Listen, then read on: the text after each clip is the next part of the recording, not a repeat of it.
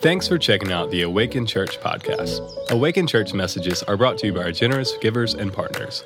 You can always learn more about the vision or give financially to support the work God is doing here at Awaken by visiting our website, awakenchurch.cc.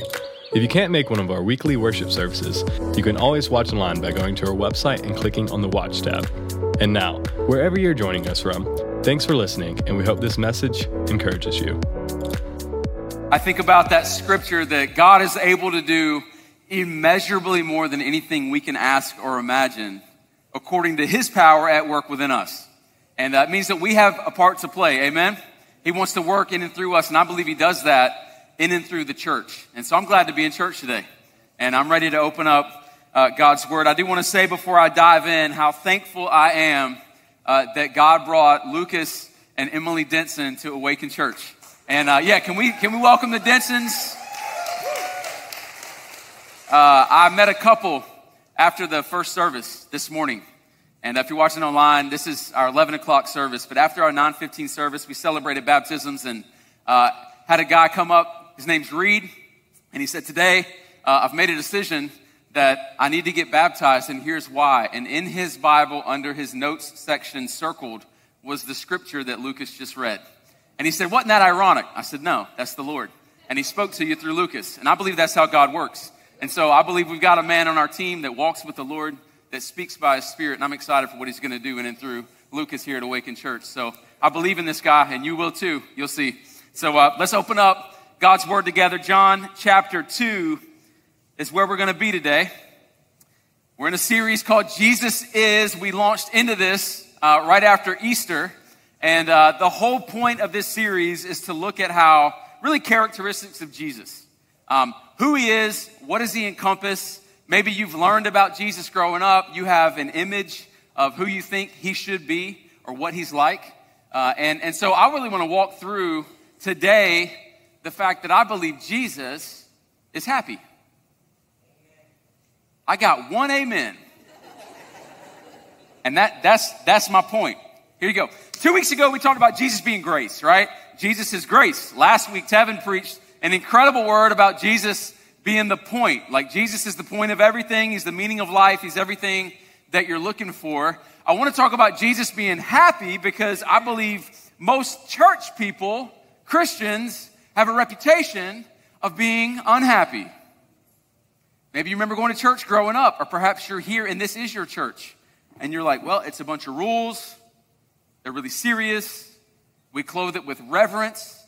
But the truth is, I believe one of the most godly things we can do is smile, right? And be happy. Now, I know that spiritually speaking, we tend to have like Christianese sometimes. And we'll say things like, you know what? I'm full of joy. And joy is permanent and happiness is circumstantial. And some of that's true. But it doesn't mean that God doesn't want you to be happy, right? I think about the scriptures and I look at Jesus in the Gospels. And the truth is, if you look at who Jesus was and the places that he went and the things that he said, I find it really hard to believe that he was negative, that he was just always walking around with heaviness or weariness. It's the scripture read earlier, come to me, all you who are heavy or weary, and I'll give you rest. I want you to envision this next time you pick up the Bible and you read from one of the Gospels. Imagine Jesus talking with a smile on his face. It changes how you receive what he says. Like imagine Jesus at the Sermon on the Mount, not preaching like hellfire and brimstone, but like speaking with a smile on his face and talking about the blessings of God. See, the truth is we live in a very unhappy world. We live in a world of bad news. The gospel that we talk about, gospel means good news. We live in a bad news world, right? Is this a news flash for anybody? Think about it like this. Negativity runs rampant. If you were to leave right now and pull up your social media feed, most of the news on social media is going to be negative. If you were to turn on CNBC or MSNBC or Fox News or CNN tonight, what you're going to find is negative news. I was watching a recap of the draft, the NFL draft, right? And these are young men whose dreams are coming true. And ESPN on Friday was talking about the negative decisions of some of these teams and why they selected certain players and how they made a bad decision. And I'm like, man, we are finding a negative bent on everything. People are unhappy. Think about traffic. All right, I've seen some of y'all in traffic. I really have. And maybe you've seen me in traffic sometimes. If you drive in traffic and you look at people, you can see they're mad, they're unhappy. This past week, I was obviously thinking about this message, and I was driving down Glen McConnell. I live in West Ashley, and I looked to my right at this girl that was driving, and she was probably late 20s, and y'all, there was no hands on the steering wheel. We were going probably, 20, 25 miles an hour. No hands on the steering wheel, looked like a cup of yogurt in the right hand, makeup in the left hand with the mirror down, and I'm looking like, this is absolutely amazing that she's even able to stay on the road right now. Next time you're in traffic, look at the people around you. They're not smiling. If you find somebody that's like listening to music and they're smiling, they're having a good time, it probably makes you mad, right? That they're enjoying their day and you're not, right? It's frustrating. I think about, and obviously we've been in masks for a year, right? So you don't see a lot of smiles. But I want to propose to you that maybe the most godly thing or piece of advice you'll get in 2021 so far is just to smile. Just fix your face. Like if I stole that line, put your pinky fingers. I'm not doing it, but I think if we walk around as people, so godly people, Christians, who claim to carry with ourselves the gospel, which means good news makes you smile. And when you hear good news, you don't frown, right? So we would do well to just start smiling a little bit. My first sermon I ever preached in big church. I was at my former church, First Baptist Spartanburg, and my pastor, Dr. Don, said, Brandon, I want you to preach in the sanctuary. Now, y'all, I was 23, big old church.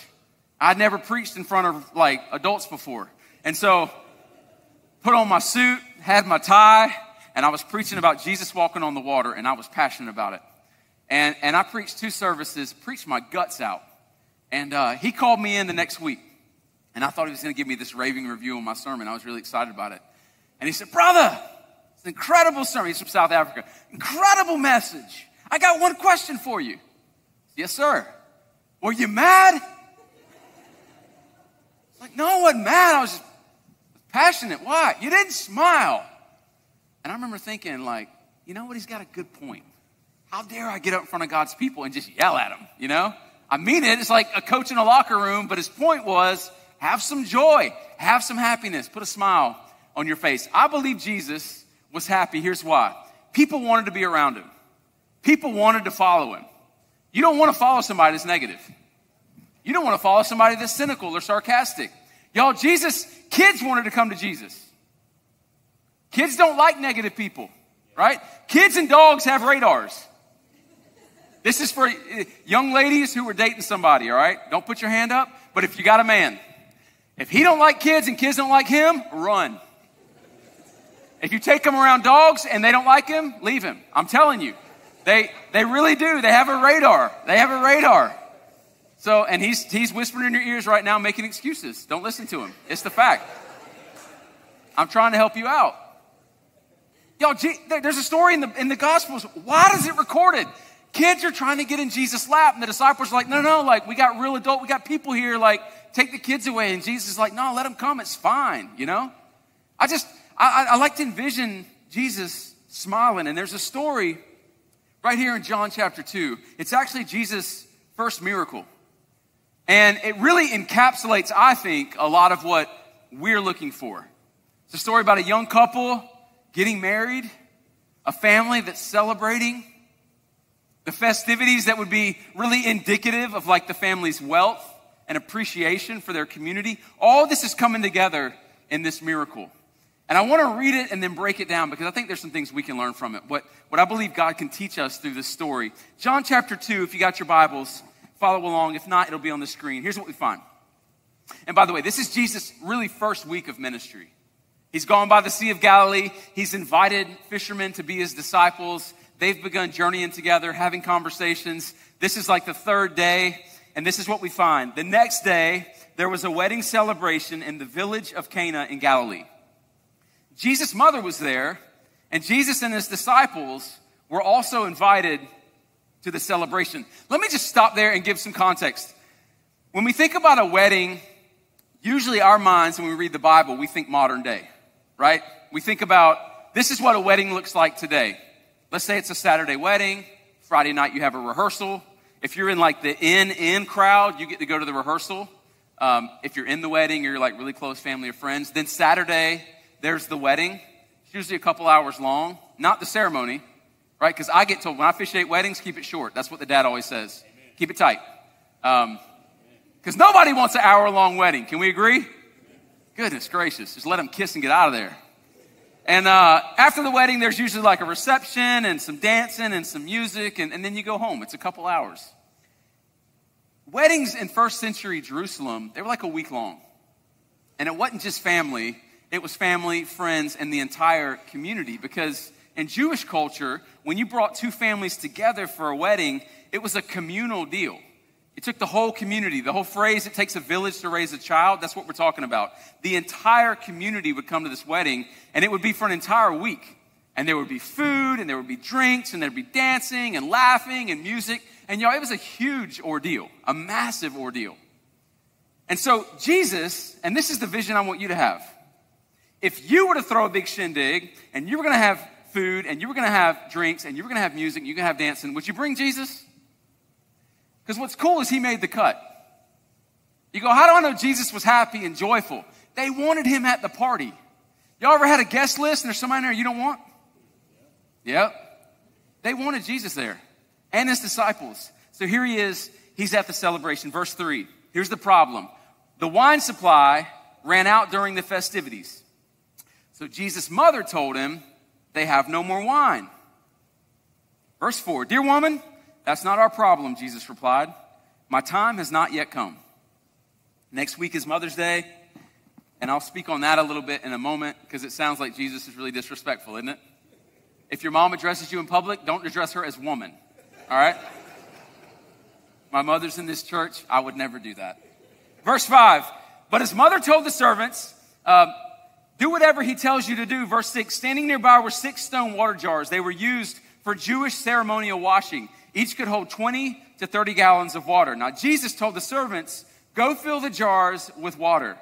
And when the jars had been filled, he said, now dip some out and take it to the master of ceremonies. So the servants followed his instructions, and when the master of ceremonies tasted the water that was now wine, not knowing where it had come from, he called the bridegroom over. And this is what he said, the host always serves the best wine first. Then, when everyone has had a lot to drink, he brings out the less expensive wine. But you have kept the best until now. This miraculous sign at Cana in Galilee was the first time Jesus revealed his glory, and all his disciples believed in him. One of the perplexing things about Jesus is this.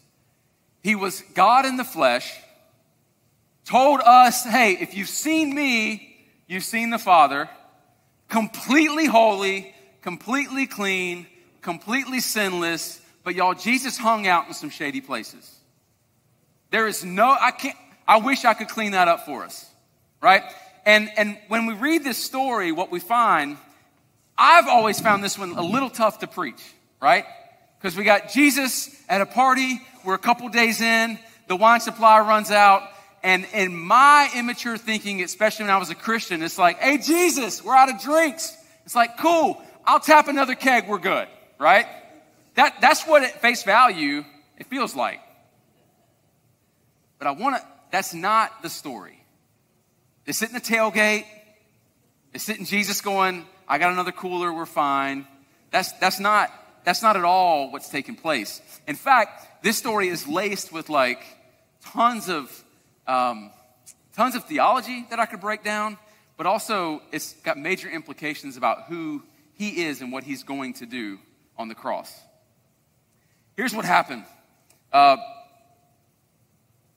When Jesus went to, say, Matthew's house, the tax collector, or when Jesus got invited to a dinner at certain sinners' houses, whether it's Zacchaeus, Matthew, whoever, one of the things that I believe is very appealing about Jesus, and one of the things I believe we can learn about Jesus, is that when he went to those places and there were things taking place and people there that had very shady backgrounds, he didn't carry with him a spirit of condemnation. And let me walk through that for a minute, because I think sometimes we tend to impose that on Jesus based on what we have experienced in church, right? So it's one thing to like go to a place and there's shady stuff going down and you sit there and you're like, yeah, cut that music off. Turn that off the screen. You shouldn't be drinking that. You definitely shouldn't be smoking that. You shouldn't be wearing that, right? And what's frustrating at times is we've turned church into that, right? Like some man-made rules. Did you grow up in a church that told you couldn't wear hats? Anybody? Okay. I remember when we first started Awaken Church, we rented a little church building, and we had a greeter that smoked out front. Maybe we had somebody smoking in the parking lot today. I don't know. Like, I don't, that's not like a prerequisite on our A-teams. You have to like give up smoking to park cars, right? Now, we don't allow smoking inside the building, but I remember getting a complaint like, hey, you got somebody smoking out front that's at church. And I'm like, awesome, they're at church. This is where we want them to be. Or having conversations in the foyer and you can smell alcohol in somebody's breath, right? Or somebody walking into church and they're wearing something that's a little too tight, or maybe it's too low cut, right? And then the thought may be, well, they shouldn't be doing that. They shouldn't be here. The way I view it, I'm like, look, this is exactly where we want them to be. And this should not be a place of condemnation if Jesus is in this house.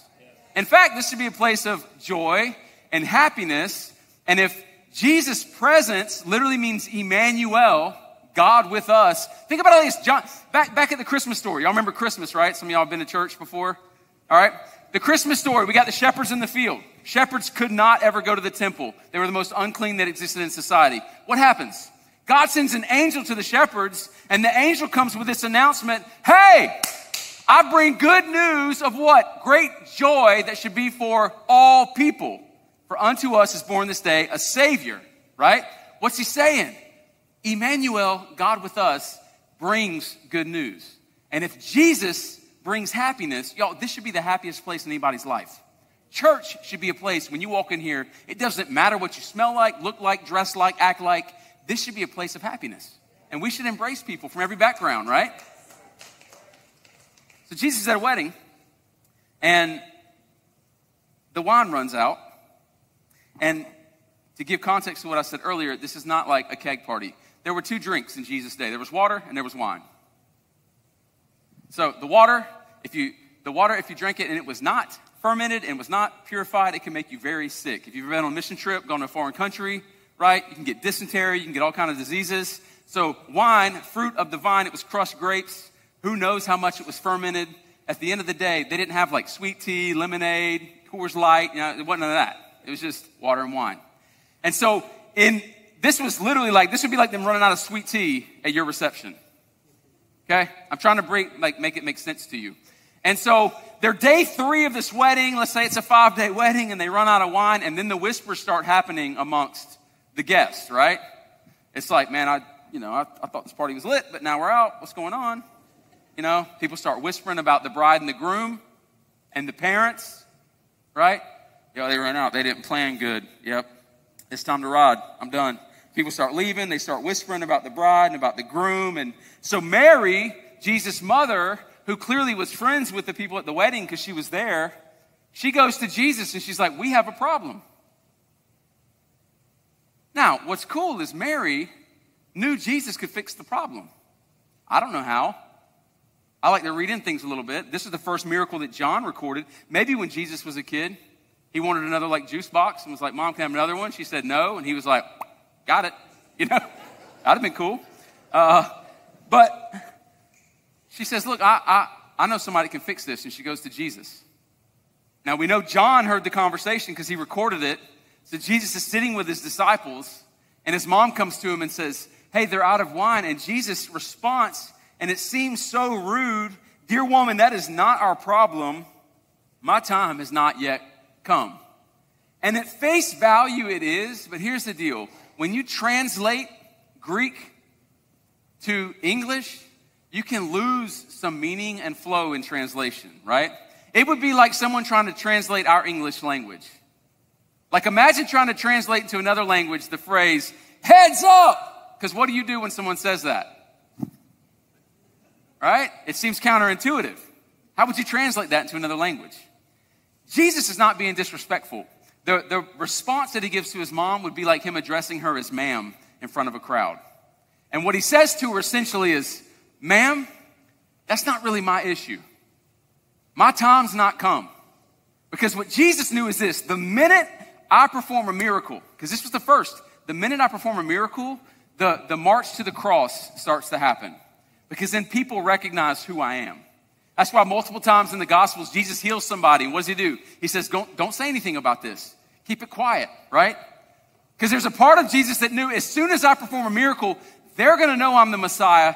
They're going to know I'm the Son of God. And Jesus knows that timeline to the cross is actually going to start taking place. And so Jesus here goes, look, I'm not saying he wasn't ready for it, but I envision Jesus looking at his mom going, this isn't really my issue, but I got you. I got you. Because then she turns to the servants and says, just do whatever he says. And y'all, look, you may be here today, and maybe you've been a Christian for 10 years, or maybe you've been a Christian for 10 days. The basis of discipleship is just do what Jesus says. We complicate things sometimes, man. We have small group leader training at our church. You know, there's seminary where you can go to, you can get a degree for 2 or 3 years. I've got one of those. Some of you think maybe you got to be in church for a decade before you can talk to anybody about Jesus. Y'all, the base word for disciple is discipline. And it means just be disciplined enough to do what Jesus says. We don't need to complicate it. Jesus' mom looks at these servants and says, hey, the answer to the problem is to do what Jesus says. The same is true for our lives today. Whatever your issue is, just do what Jesus says about it. You go, well, what's my issue? Well, maybe your issue right now is you got relational problems in your life that are just broken down, right? And you go, I don't know how to fix this. I got trust issues in my relationship. Like, I got purity issues in my relationship, right? Like, my marriage is jacked up. Hey, do what Jesus says. I promise it works. I promise it works. Maybe you're sitting here and you go, hey, my issue is I got sexual sin in my life, or I've got some kind of substance abuse addiction in my life. Look at what Jesus says. He addresses all of those things, right? And I think if we would just get back to that baseline and go, whatever Jesus says to do about it, do it, we will find that our problems start to get fixed. Doesn't mean life's going to be rosy. Sometimes things will still get rocky, but the solution is still the same. Mary looks at these servants, says, whatever he tells you to do, just do it. And they're like, all right, here we go. And what I want us to do is look at how Jesus performed this miracle. Because it's in how he did it that we actually learn something. Because John tells us this, right? There's a lot of miracles in Scripture. There's Jesus, split the food and the bread and the fish, and he fed thousands. And Jesus spoke and he calmed a storm. Jesus walked on water. Jesus raised a man from the dead. He gave sight to those who were blind. But what John tells us right here is that this is more than a miracle, right? This is a miraculous sign. Two different things, right? So there's something in this that Jesus is trying to tell us about who he is. And I think when you read the Gospels, Matthew, Mark, Luke, and John, John's different, right? When the book of John opens up, what does he say? In the beginning was the Word, and the Word was with God, and the Word was God. But then the Word became flesh and dwelt among us. What's he saying? That Word that you've grown up studying, Jews, your entire life, it is encompassed in the person of Jesus Christ. So everything that you've been memorizing and trying to spend time with and get to know, it's Jesus, right? Like he's going, that's why. And the whole book is littered like that. He talks about Jesus being the light of the world. So when we look at this, it's like there's a miraculous sign. What's the sign? What is Jesus trying to communicate, and what is he saying? This is what he says. Verse 6, this is how it went down, right? So he looks at his mom. I think he winks, and he's like, I'll take care of this because you asked, because it's Mother's Day next Sunday, right? Verse 6, Jesus says, or this is what we find. Standing nearby, there were 6 stone water jars used for Jewish ceremonial washing. And each could hold 20 to 30 gallons. And Jesus told the servants, fill the jars with water. And when the jars had been filled, he said, now dip some out and take it to the master of the ceremonies. So the servants followed his instructions. And when the master, let's just stop right there. Can I get your attention for 5 minutes to talk through some theology real quick? Are y'all good? You sure? I may have lost some of you. This is what's taking place. The stone jars, I want you to imagine this. Stone water jars were used in the Jewish religion for the people to cleanse themselves before they approached God. Like the way this would work is, let's say you wanted to go to the temple for worship.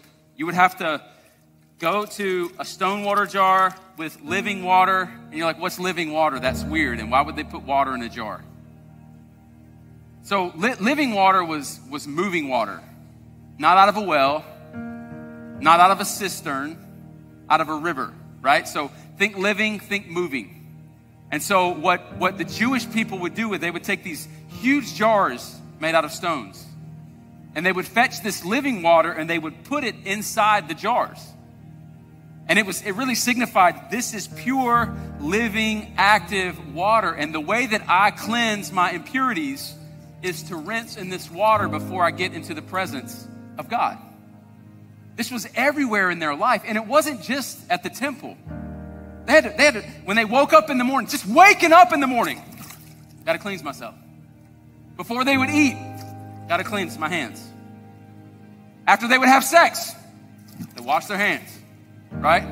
When they went to church, got to wash my hands. Before every meal, got to wash my hands. It was nonstop. Can you imagine a life where multiple times every single day you are reminded, I am unclean and I have to clean myself before I get to God? This was what their life looked like. Now Jesus, who at any given point could have been like, wine's full. He decides, this is the way I'm going to perform this miracle. Take those jars and go fill them up with water. Now keep in mind, they didn't have a hose, so there wasn't like crank up the spigot, fill them up, right? So the servants had to pick up 20-gallon jars, take them to a river, take them to a well, whatever, fill these things up, bring them all the way back. This miracle took time. They get them back. And then what does Jesus do? He turns it into wine. Now, what's fascinating is that the Last Supper, you remember the Last Supper? We talk about it on Good Friday, the bread and the wine. Jesus takes this cup and he passes it around to his disciples. And as they drink the wine, what does he say the wine is? He said, this is my blood of the new covenant. Whoever drinks of this, right, will what? They ingest, they drink, they take on my righteousness. My blood is what purifies you from the inside out. Jesus said this as he goes to the cross. Now, when I think about Jesus taking water and turning it to wine, what he's saying in this miracle, this is the sign. He's saying, look, it's no longer what you do cleaning yourself to get to God.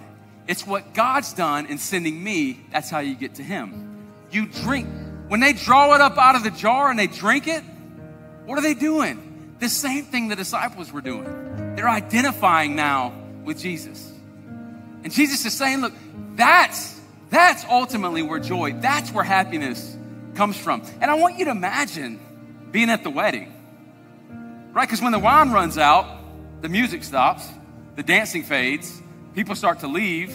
The bride and the groom, they're embarrassed. Parents are embarrassed, right? Because this is like shameful. The worst thing that could have happened to this young couple is for the wine to run out. And so they're full of shame, they're full of embarrassment, but in a moment, Jesus performs a miracle and their shame is taken away. Their embarrassment is now gone. And guess what else happens? The party gets to crank back up and the celebration continues. I want to remind somebody here today that if you claim to be in Christ, if you have given him your life, if you have received what he did on the cross, the celebration in your life should continue. There should be a smile on your face. I think about baptism. We celebrated several baptisms earlier, and we will in just a moment as well. I've never seen somebody come out of the baptism waters mean mugging. Have you? I've never seen somebody come up out of the baptism waters mad. You know why? There is joy when you recognize what God has done for you and what he's delivered you from and forgiven you for, right? There is a joy that comes over your life. Look, maybe the reason you walk around frowning and upset and negative and critical and cynical is because the Spirit of the Lord is not inside of you. That's very possible. But Jesus at this wedding says, look, I'm going to fix the problem once and for all. Turns water to wine. The celebration continues. Jesus, 3 years later, would end up having that conversation at the Last Supper. And Jesus would say, whoever drinks of me will not die. Right? Jesus, John chapter 4, Tevin preached it last week. What did he tell the woman at the well? I will give you living water. What's he talking about? He had just performed a miracle where he took living water and he turned it into wine. Here's what Jesus is asking us to do today. And maybe some of you for the first time. It's no longer about you doing something to get to him. It's about you receiving what he's done for you. And it's about receiving that into your life and welcoming him into your life. And maybe today for the first time you need to make that decision. Can I get you to bow your heads, everybody? No looking around. Just the privacy of this moment as you process who God is and what he's done for you. Maybe you're here and you would say, you know, I can't think of the last time that I've been happy. I can't think of the last time that I've been joyful. Maybe you just wake up every day and it's partly cloudy and you're frustrated and you feel this sense of negativity. And maybe today what God's saying to you is, I want to revive your life. I want to renew your spirit. I want to give you joy, and I want to be the source of your happiness. Maybe today you need to realize that a relationship with Jesus Christ is not some transactional thing. It's you receiving a gift that changes you from the inside out. And maybe today you just need to make a decision. I want to give my life to Jesus. I want to receive what he's done for me. If that's you today, I want to pray for you. I'm going to ask you in just a moment to lift your hand so I can do that. There's no one looking around. I'm not going to ask you to stand up. This is between you and the Lord, but I want to pray for you. If today you would say, I want a relationship with Jesus. I want to receive what he's done for me. Would you just lift your hand right now? Lift it up high. Amen. I see you. In the risers, I see you. In the back, I see you. God, thank you so much for the decisions being made right now to step into relationship with you. God, we thank you that you're a God who loves us, who doesn't ask us to work for you, doesn't ask us to earn anything. God, you just ask us to receive what's been done for us through the person of Jesus. Jesus, we thank you that you went to the cross, you died for our sins, you made a way for us to be in relationship with God, and we thank you that you defeated sin, death, and hell, and you rose on the third day. And God, for that, we give you thanks and we celebrate. Thank you for new life. Thank you for the gospel. Thank you for good news that changes us. It's in Jesus' holy name I pray. And all God's people said, amen.